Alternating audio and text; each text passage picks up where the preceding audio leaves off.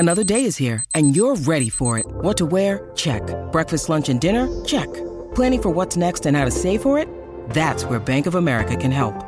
For your financial to-dos, Bank of America has experts ready to help get you closer to your goals. Get started at one of our local financial centers or 24/7 in our mobile banking app. Find a location near you at bankofamerica.com/talktous.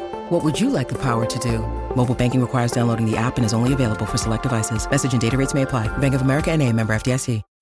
When you need mealtime inspiration, it's worth shopping Kroger, where you'll find over 30,000 mouth-watering choices that excite your inner foodie. And no matter what tasty choice you make, you'll enjoy our everyday low prices, plus extra ways to save, like digital coupons worth over $600 each week. You can also save up to $1 off per gallon at the pump with fuel points. More savings and more inspiring flavors make shopping Kroger worth it every time. Kroger, fresh for everyone. Fuel restrictions apply.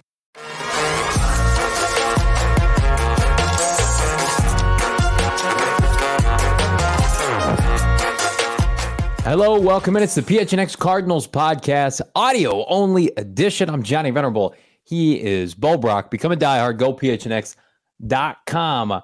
The Houston Texans are in the divisional round. The Arizona Cardinals' first round pick from Houston is it in the toilet, Bo Brock, after yet another inexplicable yet baffling and at the same time maybe predictable victory by C.J. Stroud and company, thoroughly dismantling.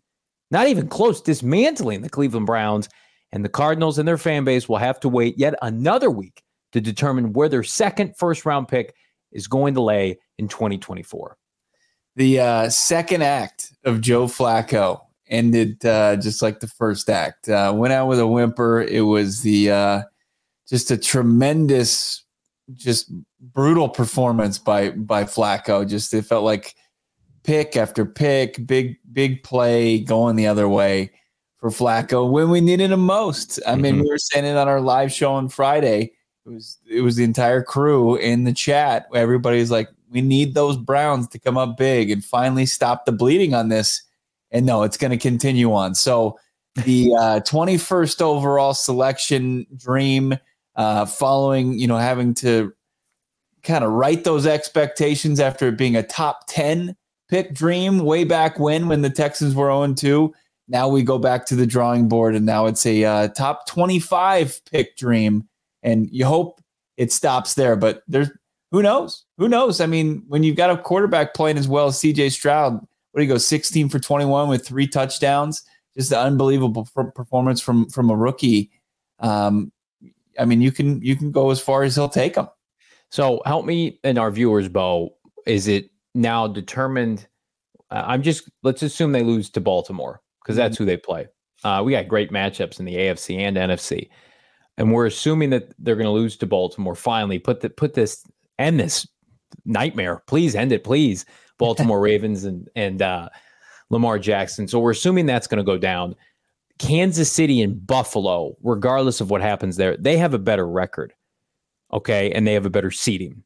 So Houston would get the last pick, the lowest pick in the AFC. But the NFC, now that the Packers are in the divisional round as a 7th seed, I'm just going to assume that the Houston Texans, and I'll have to double check, have a better record than the Packers. I think the only situation now, assuming that the Packers don't beat the Niners, is if we're looking at pick 25, 26, like that's kind of what we're dealing with here. Yeah. Like unless because of the way they have their record in seeding, like I think we're both in agreement if they lose to Baltimore, which they should, and there's not a crazy upset in the NFC, the pick is going to be 25, 26. Yeah. I mean, I think that's fair. And I think it is ultimately based off of, like, I think that the Texans, if they had lost, were in line to get to 21 somehow. Even with the Packers, I'd have to double check what the criteria is. But I got to think it's by record. Like it's like overall, because I'm on tankathon.com. This is pre-pod prep that we clearly didn't do. So they've got it right here. So Houston, if they lose, is picking 6th, assuming the Packers do not win. The Philadelphia's won 11 games, as did Kansas City and Buffalo. Houston won 10 games. So I'm I mean, who knows with Jordan Love and how he's playing? I would love to see the Packers beat the Niners, but I think this pick's going to be sitting at about 26 overall now this time next week. It's unbelievable, isn't it? I mean, it's absolutely just mind-boggling, like how far this thing is fallen, and just like sneaking into the playoffs like they did, and then but the run, like we looked at it with one of the easiest schedules of the entire NFL slate in 2023 for Houston. That it was going to be tough to kind of recoup something that we first expected, where we thought this thing was going to be like you had posted on PHNX Cardinals on Twitter. Within the first couple weeks, all the rage was, which team was going to tank and who had the best odds. Yeah, to come out with the top pick. First off, Carolina isn't even mentioned with that the Bears get via the Panthers, right? They're not even mentioned in the top 7.5 was their over-under. The Rams are also on that, who played, way above what expectations. They lost in a tight contest against the Lions last night. So, and they had, I believe, the Bucs in that equation too. They had the Bucs, the Cardinals. Every team listed: Bucs, Texans, Colts, Rams. Not only overachieved, 3 out of those 4 made the playoffs, and the Colts were a drive away from a 4th down drop from making the playoffs. And then there's the Cardinals, who fulfilled expectations of a top 4 pick. But I mean, the Panthers having a historically bad season from start to finish. Everybody overvalued one quarterback and undervalued another quarterback in CJ Stroud and Bryce Young. So yeah, I mean, here's what I will say. The theme on Twitter, I think Cardinal fans are just taking this in stride and laughing because we've been watching this all season, Bo. The Houston Texans started 0-2. Think about that. They have gone 11-3 since then, or something to that. Hang on, no, 11-5 since then. They started 0-2, and they have finished 11-5. That's incredible. And so I think you and I, every time we do a post-game show at BetMGM or Gila River, and you're at the stadium, and it's just like, or a pregame show, Houston's finishing up their game, and they're winning games in the fourth quarter, last second.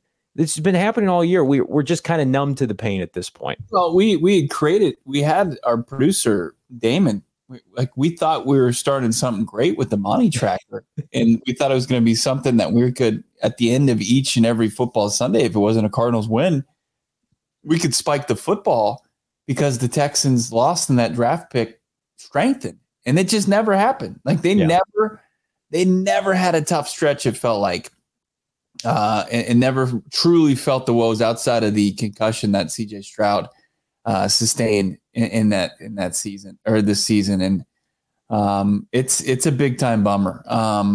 And I don't think Monty Austinford envisioned it. I'm sure Nick Caserio and the Texans envisioned like what they were doing was going to do exactly what it's done, and catapulted them from drafting at the top to right into the thick of the playoff picture. And there were a couple examples this weekend, not to get too far off of the pick itself, but from the Detroit Lions and their long road back to what's going on in Houston, and some blueprints of some coaches, and you can throw out all the stupid stuff that had been said about, a defensive coach can't do this, quarterback can't elevate that, and that's not going to be enough to win in the NFL. Well, I think that these organizations have been able to buck some of those trends, and gives hope, and that each and every season, like as we'll put the finishing touches on the this season,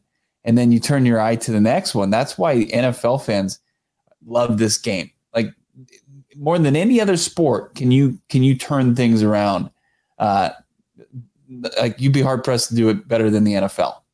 100%. And I think, I post this on Twitter because I think this point kind of gets numb with certain fractions of the fan base, but I don't know how you didn't watch what's transpired in the NFC this weekend. It's just like, you don't think Kyler Murray can compete in this conference with what's going on? And Stafford was fantastic in a loss. Jared Goff was really solid, but I mean, there are some teams that are going through it right now. And then you have the Cardinals who are going to double down on what worked this year, which was Jonathan Gannon's first-year head coach. We're going to assume everybody returns. We have that pretty well sourced. The entire staff's coming back for the Cardinals. They're not making any major changes. I asked about that. I mean, I thought our friends over at PHNX Wildcats probably were after Arizona won a bowl game, and it looked like the landscape of college football was going to stay relatively the same outside of some of the coaching carousel.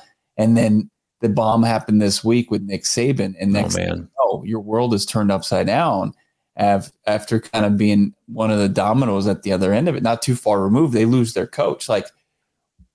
How are you watching Dallas at all with any kind of how it could impact what's going on? Not necessarily the Cardinals staff itself, but just maybe the NFC West. Maybe. Yeah, the Cardinals staff, I think, is going to be intact.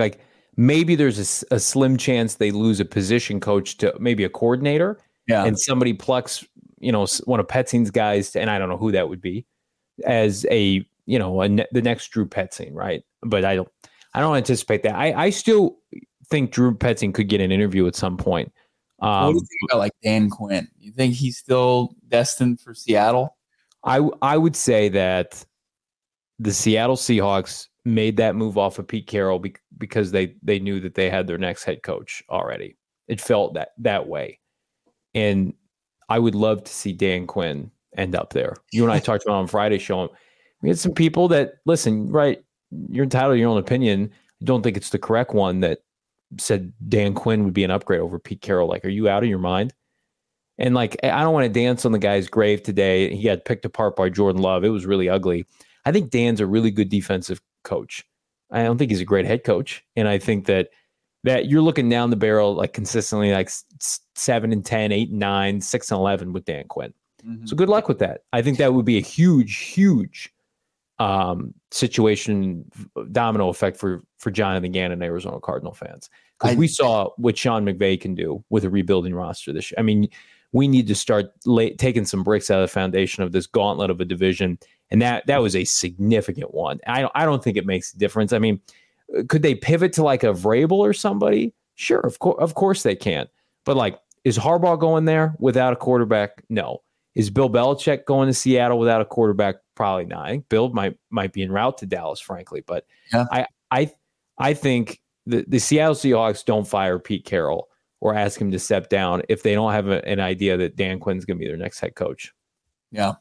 And then Dallas, I mean, who knows what direction they'll go as far as the overall conference. I mean, this was a team that was once again in the regular season making some noise. Now, the Cardinals were able to take them down in week 3, but, they're going to make changes, whether they're for the better or for the worse. They're just going to make changes. And that could benefit the Cardinals in the long run and weakening some of the powers, at least during the regular season, going into next season. So we'll see. It's certainly something to follow. I mean, those are some of the, we talk about Bama at the college football level, Dallas at the pro level, they sometimes can control, where the offseason goes as far as how things shift and how significantly.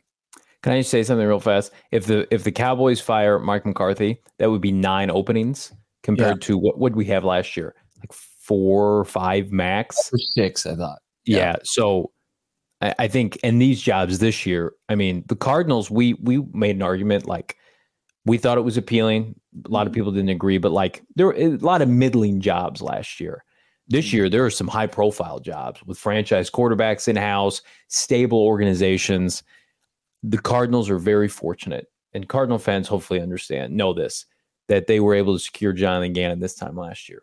Because if they were in this gauntlet with these other openings, not to say they couldn't come out with somebody halfway competent, I think that they would have been doing themselves a real disservice with the other teams they'd have to compete with these openings. Assuming the situation is the same, you've got Kyler coming off an ACL and all, the victim is circumstance. I know it's ridiculous to project that way, but I do look at it now and it's just who's taking the Carolina job? Who wants to go and coach that team? Yeah. That was the vibe around the Cardinals when you and I were at the Super Bowl week. A lot of people were like, yeah, man, it's this quarterback lame duck. He's not going to be around. Is this a one and done head coaching situation? Like, people look at Carolina like career killer. Yeah. And at least that owner will spend money. We know Michael Bidwell won't pay big money potentially for a head coach. So $15-20 million. So I think the Cardinals dodged a bullet and thankfully were able to secure their head coach this time last year. Yeah. And they're not having, like, you don't have, especially when you got Bidwell, and sure, he might tighten the purse strings a little bit, but that he wouldn't be tantalized to go get a guy that had a career somewhere. Like, and I'm not saying like would he be tantalized? Probably not by Belichick. He'd probably be scared away from the price tag. Mm-hmm. How would he view somebody like Carroll? Like, outside of Mike Vrabel and Jim Harbaugh, like who's somebody that you can confidently say he's going to be a franchise builder? Because they needed a builder, right? Right. And just don't. And then like Ben Johnson is a really talented coordinator. When I look at this coordinator crop, like nobody like stands out like Ryans did, like JG did, like last season, last coaching carousel. Steichen was an excellent coordinator. Steichen absolutely did turn into a great coordinator and turned into be a really rock solid head coach. And we'll see how he does in year two. With maybe we'll see what the jump Richardson can make if he can stay healthy. So it was it certainly you could see some things that could impact where the Cardinals are going from this weekend alone. Okay, so we've tabled it. The 26th overall pick potentially. It's crazy. Yeah. We're in 2024. We don't know where the flipping pick is. Yeah. Cardinals are picking fourth. We've talked about that ad nauseum. So I have a list in front of me from statmuse.com. They do good work. Yeah. The history of the 26th pick in the NFL draft. And it's pretty promising. Mm-hmm. Like, of course, people are going to be like, well, no shit, Johnny, it's the first round. All that to say, like, I think there is some good value here. Like, it's not death row, and it's certainly not the miss rate of like a Steve Keim in the first round. So let me just, I want to throw you some names, okay? You say this about, there is some advantages for a prospect going that way because it's usually going to a good team. Like the Cardinals are a 4-win team that are picking. Oh, that's a really good point. But a lot of these guys go to some good situations where they're playing with some talented players. So that's not the entire case, but it certainly helps. That's an excellent point, Bo Brock. That's why you subscribe to this podcast. All right, here we go. I'm going to go back to 2009, the 26th overall pick. A little linebacker out of USC named Clay Matthews went to the Packers. That's a little pass rusher, sure. Yes. The next year, Dan Williams went to the Cardinals. That was good value. He didn't get a second contract. He was certainly not a miss, but not a big time hit. Pretty vanilla player. Free agency. I think he was. I think that they liked him. I wouldn't say it was like a complete miss. He was an impact maker. He was a good player on those Ray Horton defenses for sure. The next year, the mega bust, John Baldwin to the Chiefs. But then the following year in 2012, the Houston Texans, and this is a theme, drafted Whitney Merciless. 2012 was a double-digit sack artist. Good player for them for a little bit. Then we get we get a rough patch here. We get about a 5-year rough patch where it's Dayton Jones, Packers, Marcus Smith, Eagles, Breshad Perryman, Ravens, Paxton Lynch, Broncos, Take McKinley, Falcons. So it was rough. We have a rough stretch there, but we bounce back. I would say these last 6 picks should give you immense faith that it's going to be okay. Calvin Ridley, Falcons, 2018, good player. Montez Sweat, 2019, all-pro player. He's got a nice contract from Chicago, Bo. Jordan Love, 2020, at the recording of this podcast, just won his first playoff game. Greg Newsome, who's been a very good player, upcoming free agent in 2025 for the Cleveland Browns. Jermaine Johnson for the Jets 2 years ago, and then last year, Mozzie Smith for the Cowboys. So not terrible. And then, of course, you look at 27, 28, 29.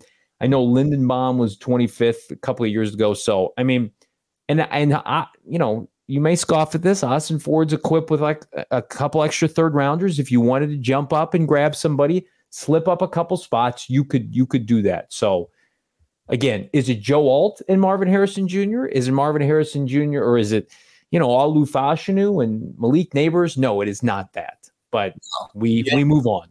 You didn't get the Chicago Bears, just the ultimate gift from the Carolina Panthers deal, where you ended up with 2 top 10 picks yourself. So it's but look, I mean, a first round pick is a first round pick, and I think Monty Ossenford has given you the confidence that he's going to find guys that are going to have starter potential down the road. I think that he's got the ability to find talented players, guys that aren't just going to come in red shirt and then you really don't know much about them for a while. And then by the time you find something out about them, you don't know if you need to extend them.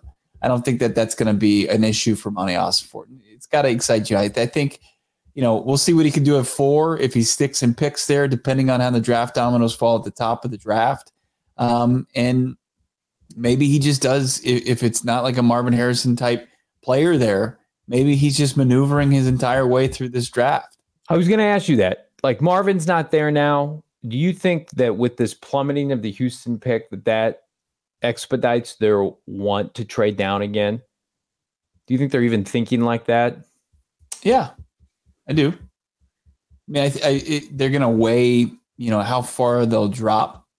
And then if they can stay in a prime spot to get another impact maker, a potential premium position like they did with Paris Johnson Jr., I think that if Marvin's gone or there's no like absolute slam dunk at 4, even though this is a little bit deeper draft than the top of last year's was beyond the quarterbacks, right? I think that they absolutely would.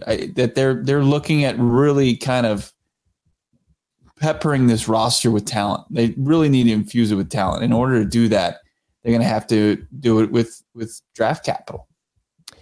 We're back on a Monday, the PHNX Cardinals podcast, primed for an off season. Bo Brock, Damon Dog headed to the Senior Bowl in a couple of weeks. Right. We're headed to the Super Bowl week, Combine, and of course, all the action daily, 4:30 Mountain Time. PHNX Cardinals, Bo Brock.